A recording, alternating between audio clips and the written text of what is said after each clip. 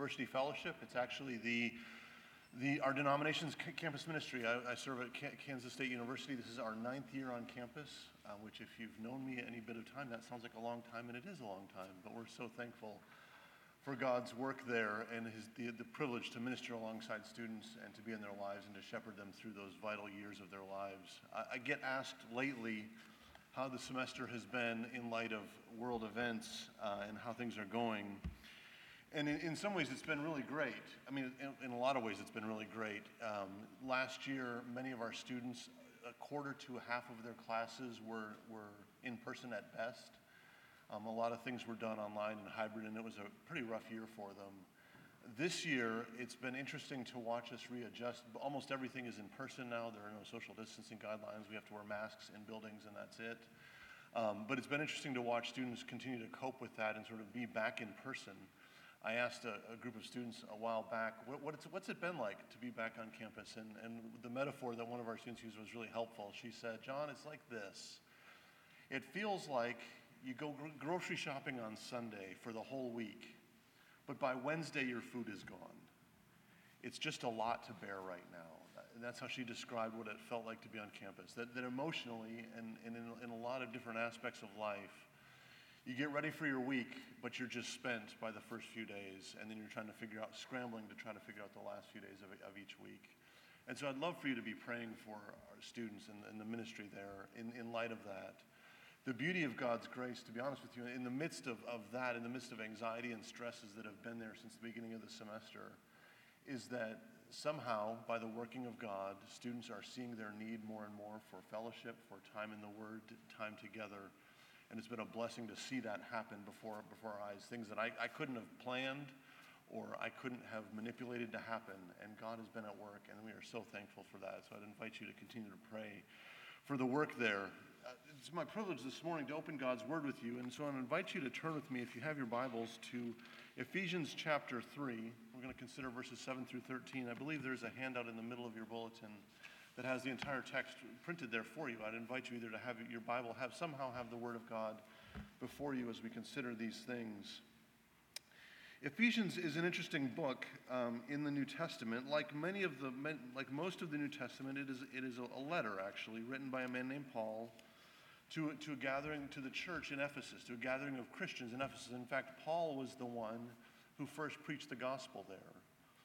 But unlike much of the letters that he wrote, there doesn't seem to be a specific problem or issue or set of questions that he's addressing. I want you to think of the book of Ephesians like this as we get ready to dive into chapter 3. Think of Ephesians a little bit like a map or an atlas in your car. When I was growing up, my family and I road trip from Wisconsin to North Carolina every summer. It took 2 days there, stayed there for a couple weeks, and went back. All my extended family was down in North Carolina. And my brothers and I were fascinated by the atlas. If you don't know what an atlas is this book of maps. And ours was a pretty good size. It was the Rand McNally size. It was a pretty big size book. And so each basically, when you open it up, a state covered 2 pages for the most part. And you could follow along the highway, the interstates, and the roads that you're traveling on. And we figured out with my dad's help, like how to read the little numbers and the different colored numbers and learning about the mile markers and the exit numbers and all that. And what that allowed us to do was to figure out where we were on this map. Nowadays, we probably don't use maps, right? Because we have something in our pockets that we can just whip out and say, I need to get here, tell me how to get there. And when you do that, the beauty of it is, because people like me, even this morning, needed it desperately, is that I don't have to think about where I'm going. It just tells me. Like it just says, take this right turn right here. Oh, you missed it. Come back, circle around, and take this turn right here. And take this left turn here, and you've arrived at your destination. But the map doesn't do that for us. It doesn't simply tell us what the next thing is. It gives us the big picture. And that's how the book of Ephesians works. The book of Ephesians, in many ways, it's a map of God's saving work in the world. In the first chapter, he says this. Paul uses the phrase, before the foundation of the world, in verse 4. His starting point to consider the saving work of God is to look before anything was, when only God existed. That's his starting point. That's how far back he goes. That's how big the big pictures that he gives us. And then later in chapter 1, he says to unite all things in him, things in heaven and things on earth. So he's going way back in time.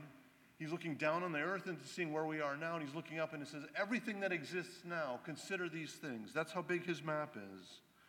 And later in chapter 3, he says, to him be glory in the church and in Christ Jesus throughout all generations, forever and ever. He's looking forward into eternity as well. That's the size of the map that Paul wants to give us, to see the magnitude of the saving work of God. And in the midst of that, what he does over and over again is he says, this is God's saving work, and here is where you are right now. In your relationships, in your marriages, in your parenting, in your work, in your rest, in your play, every part of life, this is where you are. And that's what he does throughout the book of Ephesians. But when we get to chapter 3, the interesting thing that Paul does here is he says this. He says not only where we are and where you as a church are, but he identifies himself on that map as well. And he says, this is where I am. And this is where my ministry to you fits. And that's what I want us to consider this morning. So here now, as we read from God's holy word, as I read from Ephesians chapter 3, beginning in verse 7 through verse 13. Hear now the word of the Lord. Of this gospel I was made a minister according to the gift of God's grace, which was given me by the working of his power. To me, though I am the very least of all the saints, this grace was given to preach to the Gentiles the unsearchable riches of Christ, and to bring to light for everyone what is the plan of the mystery hidden for ages in God who created all things, so that through the church the manifold wisdom of God might now be made known to the rulers and authorities in the heavenly places. This was according to the eternal purpose that he has realized in Christ Jesus our Lord, in whom we have boldness and access with confidence through our faith in him. So I ask you not to lose heart over what I'm suffering for you, which is your glory. This is the word of the Lord. Thanks be to God. Would you pray with me as we consider these things? Father, we just heard these notes played. But the reminder this morning is that we need no other argument, we need no other plea. It is enough that Jesus died and that he died for me. Father, that is what we bring to you this morning. As much as we may want to pretend that we have a lot to offer you this morning, we probably don't. And in fact, eternally speaking, we have the smallest amount to bring to you. And yet, by your grace and by your mercy, by your pursuit of us, your Son died for us. And it's by his blood that we can approach you with great confidence and with great freedom this morning. And so we ask that you would send out your light and your truth, that would lead us and guide us and take us to the place where you are.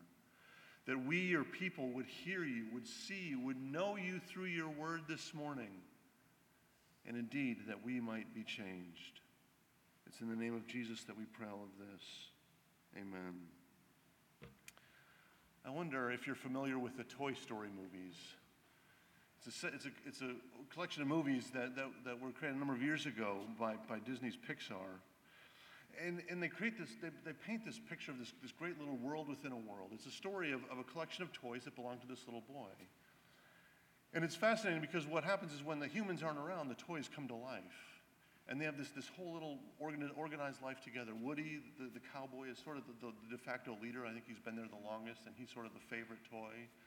But all the other toys kind of know their place in the world, and they have their adventures together. And then as soon as the kid walks in the room, everybody kind of drops and lays still, so that they wouldn't know. Well, in the first movie, in Toy Story itself, we meet a new toy. His name is Buzz Lightyear. And what's fascinating is all the toys, don't quite know what to do with this new thing, this new one that's in their midst. They're trying to figure out where he fits and how they fit with him. He's got wings and a laser and everything. And as they talk, Woody says, the de facto leader says, well, he's not really a space ranger. He just thinks he's a space ranger. And Buzz shows off his wings. He clicks a button and his wings pop up in the back. And the toys are like, oh my goodness, look at that. He's got wings. And he's got a laser and he's got a light. And Woody responds, those are plastic. He can't fly. And Buzz, in all his bravado, says, they're beryllium carbonic alloy, and I can fly. And Buzz goes on to let me show you how I can fly. And so he jumps up in the air, and he bounces on this ball, and he goes down this track that gets him up into the air with the acceleration going down the track. And he ends up in the ceiling fan, and he spins around. He does a number of tricks and all these flips and twirls and all these great things, and he lands before the toys, and they're all astounded. He really can fly. This is amazing. This is a game changer for us.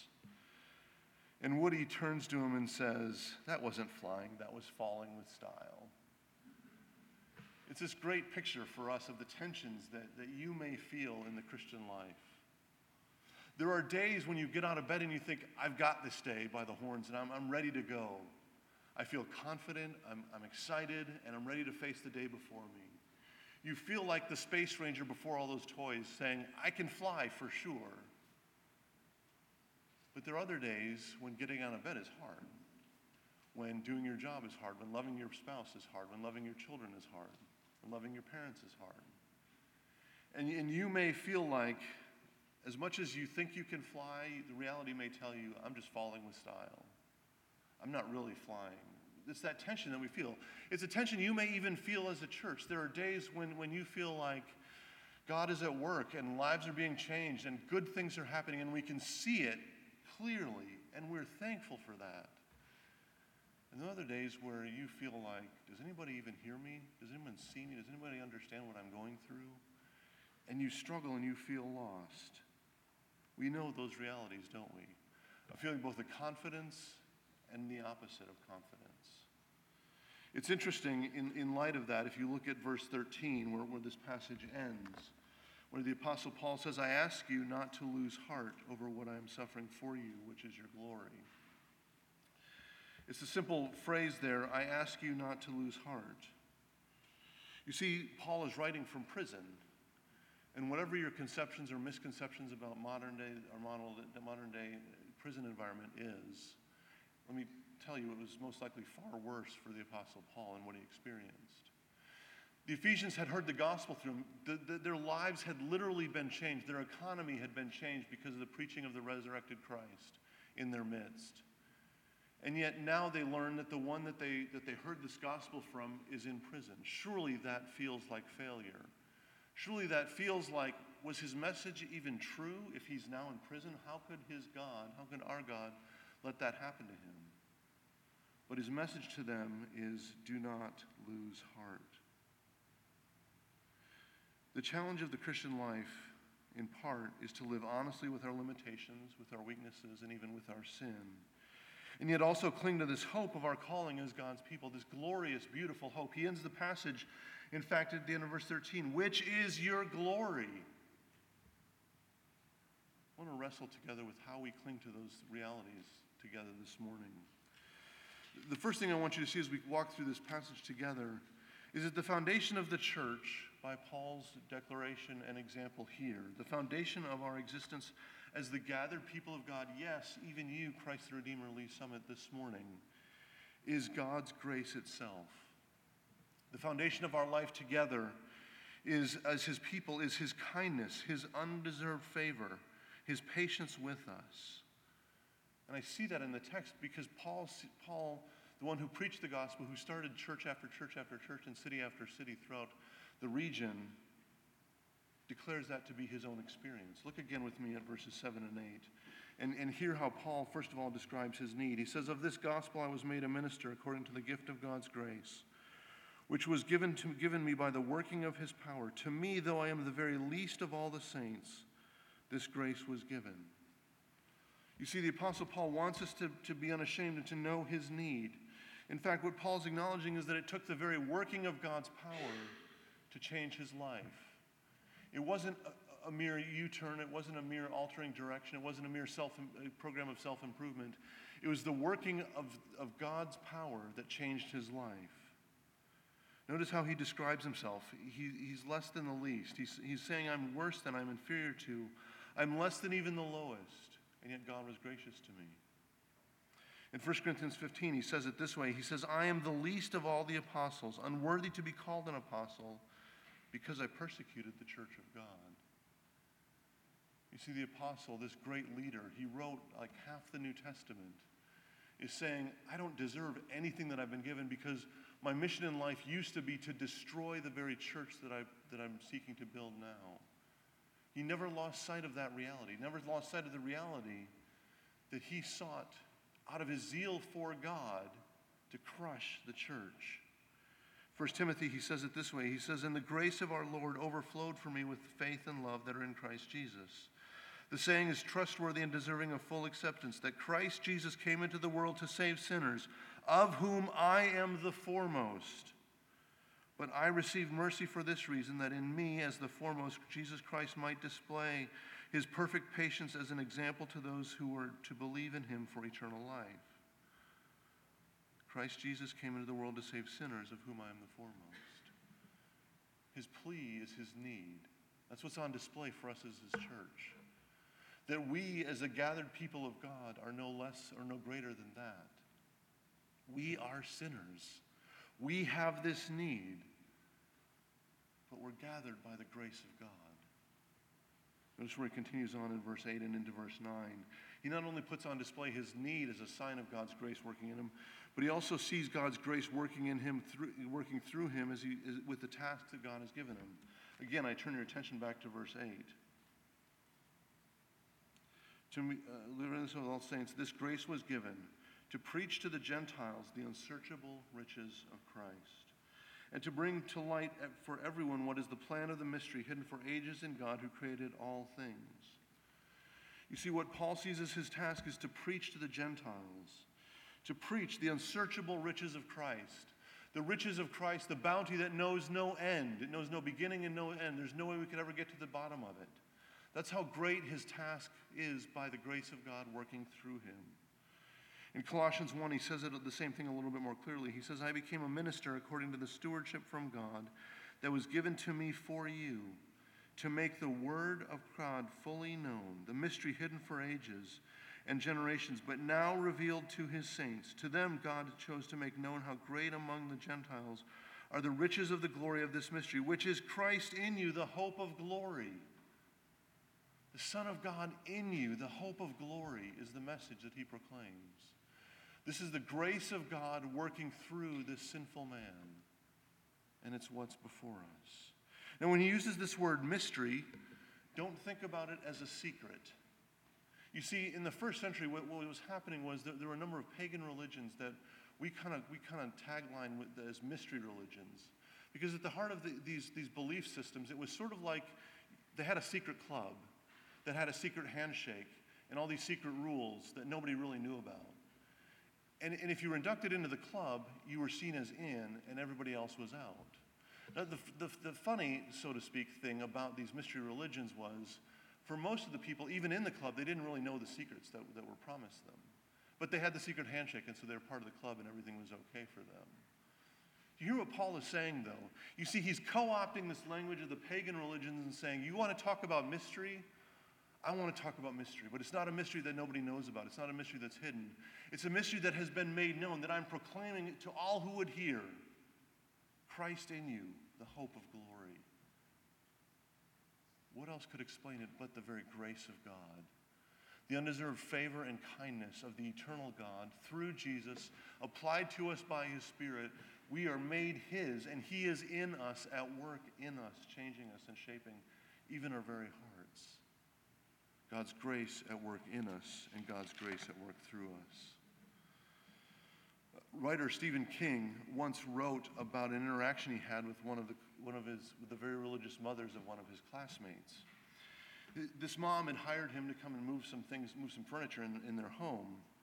And when he got to the home, he walked into the main room, and on the wall was this giant picture of the crucified Jesus. Now, as far as I know, Stephen King would not claim faith, and he would not consider himself a follower of Jesus. But when he walked into that room, he couldn't help but stare for a moment at this picture of the crucifixion. You see, it included every detail possible to highlight the brutal suffering and shame that Jesus endured. And he said that it was overwhelming for him to behold. And the mom, who it was her painting, she was highly religious, she saw him looking at it and said, "That's Jesus Christ, my Lord and Savior. Have you been saved, Steve?" And he quickly responded that he was as saved could be.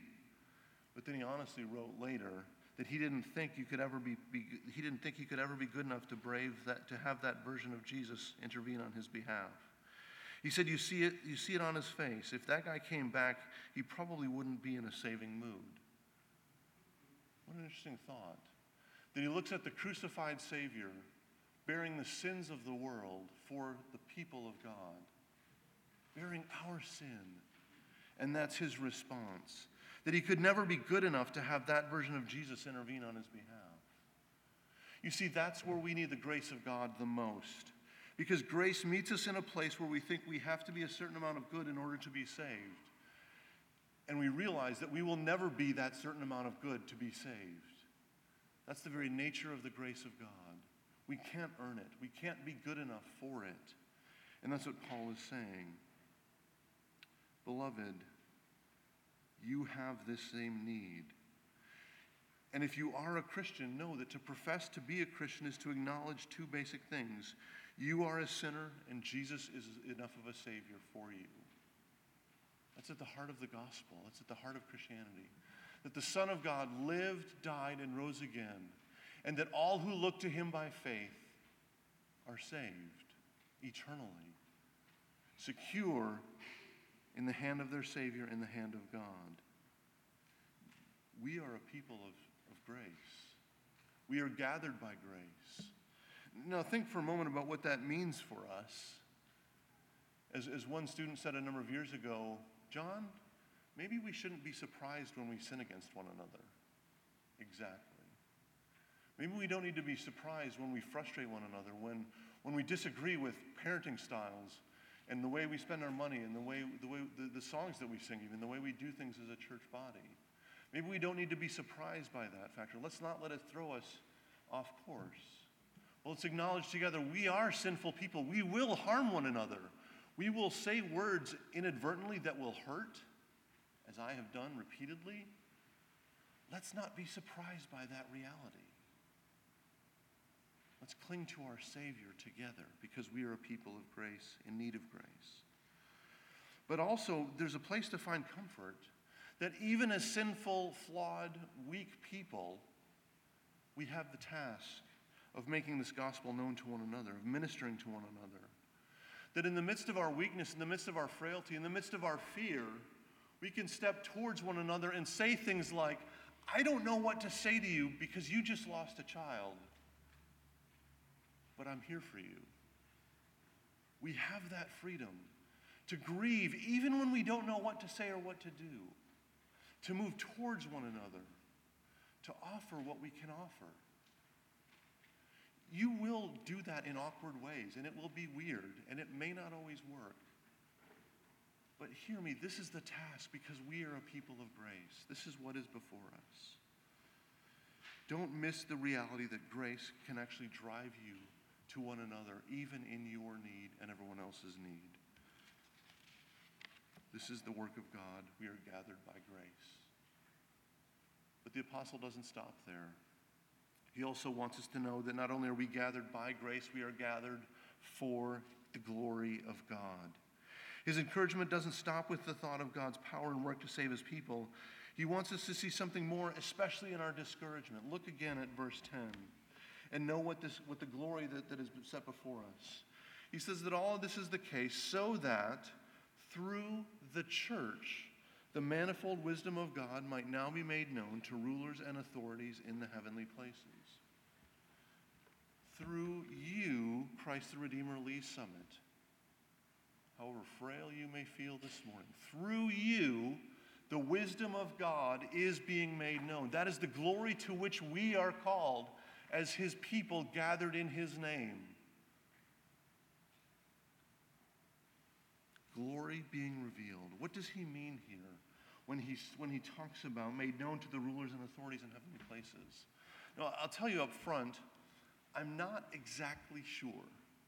But I want to point you to what we do see in the text because it's still enough to be helpful. You see, the question is, what does he mean by rulers and authorities? Some people see that as like names for like political rulers and leaders in this world. I don't think that's what he's saying because he uses that phrase in heavenly places. Other people see it as some sort of ideology or systems of thought that govern our lives. That may be closer to what it is. But notice something. In chapter 1 of Ephesians, he says, God has blessed us in Christ with every spiritual blessing in the heavenly places. And then in verse 20 of chapter 1, he says that Jesus is seated at his right hand in the heavenly places. So this phrase, in the heavenly places, speaks to where God is and where Jesus is, ruling over all things. It's the unseen world, the place that they are, that we cannot see.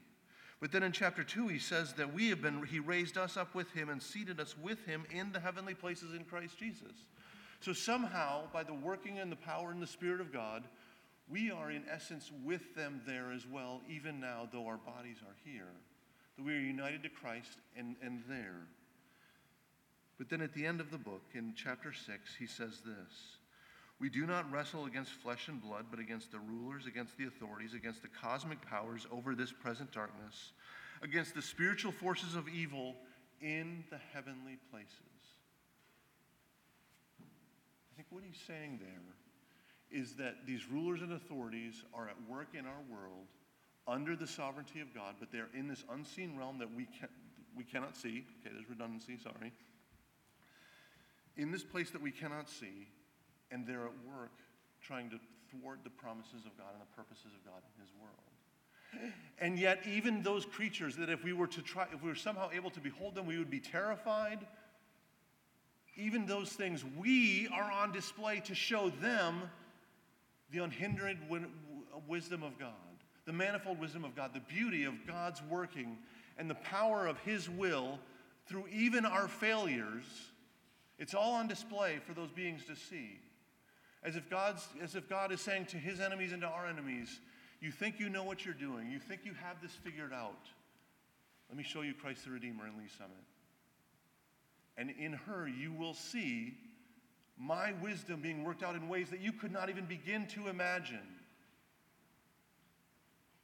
That is glory that we are partakers of. The very wisdom of God through, yes, even us this morning. But there's something else. Not only is knowing the wisdom of God part of this glory to which we're called, but look again at verse 12. He says, in whom we have boldness and access with confidence through our faith in him. Again, think about what the enemies of God would say. That's your army? That's who you want on your side? And God says, yes. And I give them access to me that you don't have. They can approach me with confidence in ways that you cannot because they are mine. We have this boldness and access before God. This is what is before us. I don't know if you remember the movie Anna and the King. It was a sort of a more modern version of the musical, the well-known musical The King and I, where the King of Siam brings the teacher from Great Britain to educate his children because he wants his children educated in the Western world. And what's fascinating as the movie goes on to see kind of what's at stake here. You see, because the king is seen as divine.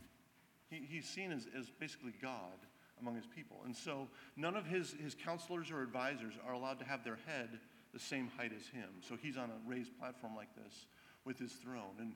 And even when he gets down low, they all have to hit the ground because they can't have their heads the same height as his. And the other interesting piece that happens is women were not allowed in his presence, but he brought this female teacher to teach his children. And so throughout the movie, they call her Sir as a way of saying, we're going to name her something different and pretend that it's really a man, so we're going to call her Sir.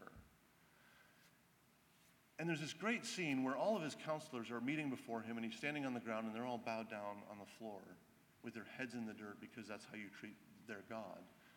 But one of his children had a problem and runs down the aisle, the main aisle. And all his counselors are there, and his child runs up to him and runs up into his arms. And he embraces him and picks him up, and he says, what's wrong? What's wrong? None of the counselors or leaders of the kingdom have that access to him, but his child does. And that's what's before us with our Father in heaven. That's the access that God gives to us, his people, because of what Jesus has accomplished for us. We have this access. This is part of the glory of what it means to be a part of his church that is before us. Beloved, I want you to know that God's wisdom is on display through you this morning. God's perfect will is on display through you, even in your sin, because God's mercy is greater even than your sin. It is enough for you. It is enough. There's nothing you could add to it. There's nothing you need to add to it because There's nothing that will accomplish what it has already accomplished for you. You have access to the Father. This is part of your glory. The challenge, of course, to see grace and glory side by side is to understand that we need to hold on to both of these things together. You see, if we only hold on to like our faulty version of grace, that basically makes us think that we just have to grovel and think about how bad we are, then we miss grace and glory altogether. And if all we see is glory, if all we see is this triumphant picture of the church, we don't acknowledge our sinfulness and our weakness and our need, that's hubris, that's pride, that's arrogance. We're called to cling to this, to see our need, and to see the glorious calling of God through us, his people. But this is the way God works, isn't it? Because the Bible is full of pictures of sinners doing amazing things. Because really, it's a picture of God doing amazing things through sinful people. A few weeks ago, I happened to be reading this text from 1 Samuel 22. David is the king. He's on the run, and he doesn't know what he's going to do, and he ends up in this cave. And I want to read this to you. It's from 1 Samuel 22, verses 1 and 2. It says, David escaped to the cave of Adullam, and when his brothers and all his father's house heard it, they went down there to meet him. Now listen to who was there. This is the king, the one called the man after God's own heart, the one that God has set up to lead his people. It says, everyone who was in distress, and everyone who was in debt, and everyone who was bitter in soul gathered to him. And he became commander over them. And there were with him about 400 men. You hear that? In distress, in debt, and bitter in soul. That was the army that God had gathered around the king. If you're bitter in soul this morning, maybe you belong. If you're in debt, maybe you belong. If you're in distress, maybe you belong here as a part of the wisdom of God on display through you. It's what the whole Bible tells us, right? We think about Noah, who God used to preserve life on this planet. And what did he do right afterwards? He had way too much to drink and made a fool out of himself. We think about Abraham and Sarah. When God said, I know you're old, but I'm going to give you a child, and you're going to be the parents of the father, Abraham, you'll be the father of many nations. And they laughed at God. They had the nerve to laugh at God. And God was persistent and provided for them. We think about Gideon, this guy who was cowering in fear because of the Midianites. And God greets him and says, I'm going to lead my people to victory through you. And then when God gives him an army, he says, no, that's too big of an army for you, Gideon. We're going to make it smaller, make it smaller, make it smaller. So you have just a few hundred. And by the way, you're not going to have weapons. You're going to have jars, and you're going to eat trumpets, and you're going to have fire, and you're going to yell. And that's going to win the war for you, by the way. We have Samson, who couldn't control his urges to save his life. And on and on and on and on and on. These are the people that God gathers by his grace to put his glory on display. Could he not do that? Is he not doing that through you and through me and through us? So that you might rejoice in knowing the wisdom of God. You have access to God. God's grace is at work in you, and God's grace is at work through you. Beloved, you are gathered by grace and gathered for glory. Let's pray. Father in heaven, I pray that we would see our need, and in seeing our need, we would rejoice in your provision. I pray that as your people, you would bless this congregation in such a way that your glory would be undoubtedly on display, as it already is now, through your provision for them. We need you to move, Lord Jesus. In your name we pray. Amen.